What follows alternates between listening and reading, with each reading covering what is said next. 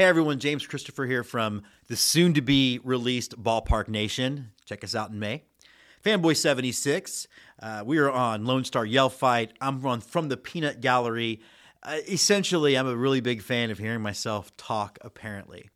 I am also, something I've been pretty open about, an Army veteran. My last duty station was with the 1st Armored Division. 13 Fox, 7 years, medically disconnected for some pretty crappy knees. So, yes, it's Veterans Day, and it's a wonderful time of reflection.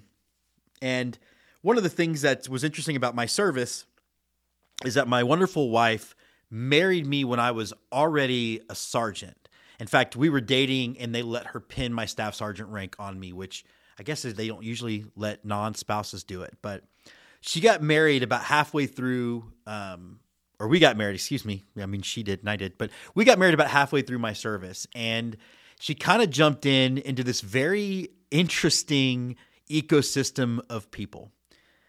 On the one hand, it's people from all walks of life. You've got rich people, poor people, people of color, people that were not born in the U.S. but want to be an American citizen, so that's their path. Like, it's really, you meet a microcosm of this country. One of the things my wife couldn't really understand at first was the idea that there's a rivalry between branches. We all have jokes about each other. My all-time favorite one is, how does a Marine say helicopter? Get it? Because they can't, speak. We joke about the Air Force and how they're almost the military, and the Marines will tease the Army because we ain't ready for the Marines yet. Fair. My favorite way to really get under a Marine's skin, though, is to remind them that they're part of the Navy. They hate that. They really do. It's super funny because it's true. I mean, there's no Department of the Marine Corps, right? There's no Secretary of the Marine Corps. So definitely, if you're in the service and you want to rile up your Marine friends, that's the way to do it. But it is Veterans Day, and with that, particularly this generation of veterans, there's going to be a smorgasbord of service and what those service experiences were like. Because you had a lot of Cold War veterans that, sitting like at Checkpoint Charlie and essentially staring down Russian tanks for all their career. You're still going to have a lot of Vietnam War era vets still with us, not so many World War II or Korea veterans. And as we look at the rise of anti-Semitism, it's pretty clear we're forgetting the lessons learned of World War II. But that is an episode for a different show, not even this one. You have a lot of veterans that were in tiny pop-up skirmishes that the government kind of did their best to help us ignore while they were happening. It doesn't make what they went through any less. I'm thinking about, the Mogadishu, the Battle of Mogadishu, and everything that was going on in Somalia. Some of the pop-up moments that happened in Kosovo, in Bosnia, where I was, and then obviously an entire decade of combat for veterans in both Iraq and Afghanistan. There are a lot of people that had experienced a lot of things, a lot of which were out of the norm for human existence. And as a result, a lot of us are still hurting. And I want to start this off by saying there are too many veterans that are losing their life after service. My very good friend Cedric did a movie about it. If you're hurting, there are so many resources for you. And I understand the VA is not the best one, because like when I went to go talk to the VA, every solution was group therapy. And it's like, well, let's get a bunch of guys that you are encouraging to be really tough to not talk about their feelings. So I do see a counselor on the economy, as we used to say, but reach out to somebody. My DMs are open. I'm happy to chat with anybody to even just hear them out. So, and I know several people that are willing to do that.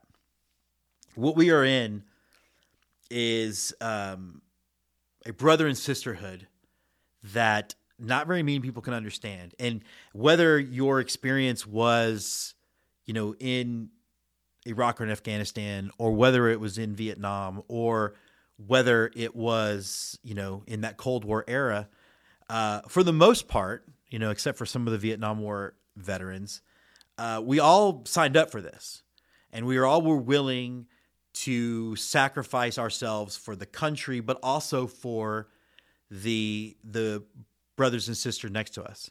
And even Vietnam veterans that were drafted, maybe it wasn't their choice to go, but the level of honor and dignity that they served with, despite what Oliver Stone will tell you, and what they did to make sure that their brothers came home, and the number of them that didn't, definitely deserves all of our respect. And so if you're one of those veterans and you're watching this, thanks for watching. And also, find help if you're starting to feel some of that darkness or some of the anxiety that comes with having been in some of those high stress situations. Again, my DMs are open. I do want to do a shout out to a couple of groups of people that I think on this Veterans Day deserve some level of recognition. And that is the Army family or the military family, I should say, particularly those active duty, because you can't really understand how much of their lives are put on hold. And I've known some really incredible women that supported their spouses. We'll talk about Eric Adair in a second, but I got to do a shout out to Tammy, his wife, because just being married to that dude for 5 minutes is worth a Congressional Medal of Honor. Tammy, I hope you're watching. Jess and I love you. But even like the kids, and it's so cool that both of her children are still involved in that life. Her son went to Annapolis, is flying for the Navy. And I think it's funny that both of his siblings ended up dealing with the Navy. There's a joke there if this weren't a family show. Huh. In my own life, like I said earlier, Jessica moved into this and went from culture shock of not knowing anything about what she was married into to doing what she does and kind of just jumping in with both feet. And she ended up being the family response group sponsor for our company or our battery. Wow, I said company. It's been a long time since I've been in. For our battery. She even won the Order of St. Barb's, which is one of the highest honors that a civilian, at least in the artillery, can get. So you can't know what it's like to put your life on the line or to be a spouse putting your life on hold while your spouse is putting your life on the line, knowing that your kids are going to change high school a few times, that you can't really build a career until your husband is done or your wife is done because you're setting everything aside for that mission. So I think we don't do enough to recognize military families.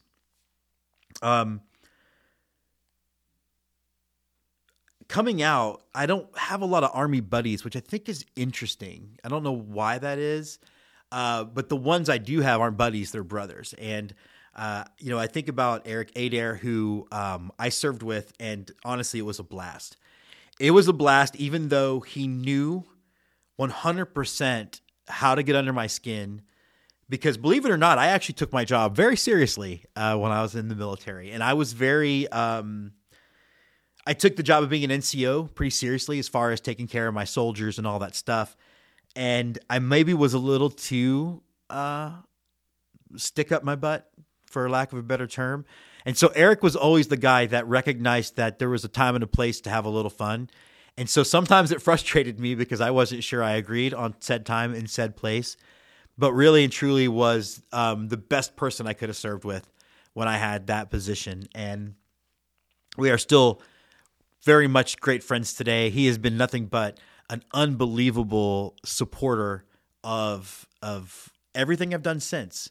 And, again, congrats to your Rangers. And one of the things that's also while I didn't necessarily carry a lot of friends from my time in the service, meeting other people that are veterans, it immediately gives you a common ground. And, Eric's brother, Sean, I've never met in person. And yet I consider him one of my very good friends. We're on a text string. Congratulations to your Rangers. I don't know what it would have been like to grow up with Eric. You should really write a book about that. But meeting him, like it means the world that he's a friend in my life. And also my buddy Matt Dudley, who was in the Air Force, but I met him when we were both out. Getting to meet Zach Beeson, who I met through minor league baseball, and I know he and I both thought it was so cool to get to go to a game together and render a hand salute during the anthem together, because it's not an experience that you get to share with a lot of people. So, being in the military was one of the best decisions I made for my life. I think of everything I've accomplished after, and I think about the guy I was going in, and I never would have gotten any of this done if I was still that guy. And so I joined on a whim. I joined for a lot of the right reasons and maybe a couple of the wrong ones, but it still was the best decision of my life. It's not a Memorial Day episode, and I do those for Ballpark Nation, but I'm also still thinking of all the friends of mine who didn't get to come home. And that there will always be some moment of my day when that's part of the reflection. But, again, happy Veterans Day to all my brothers and sisters who put a uniform on. If you put a uniform on, if you raised your hand and said, I'm willing to die for this country, then you are my brother and you are my sister. And so, again, happy Veterans Day to you. And I have to leave things on a joke because that's how I do. So enjoy your free burger from Chili's. I know that I will be there. I don't really do the Applebee's thing, but Chili's, thanks a lot, and I'm coming for you on Saturday.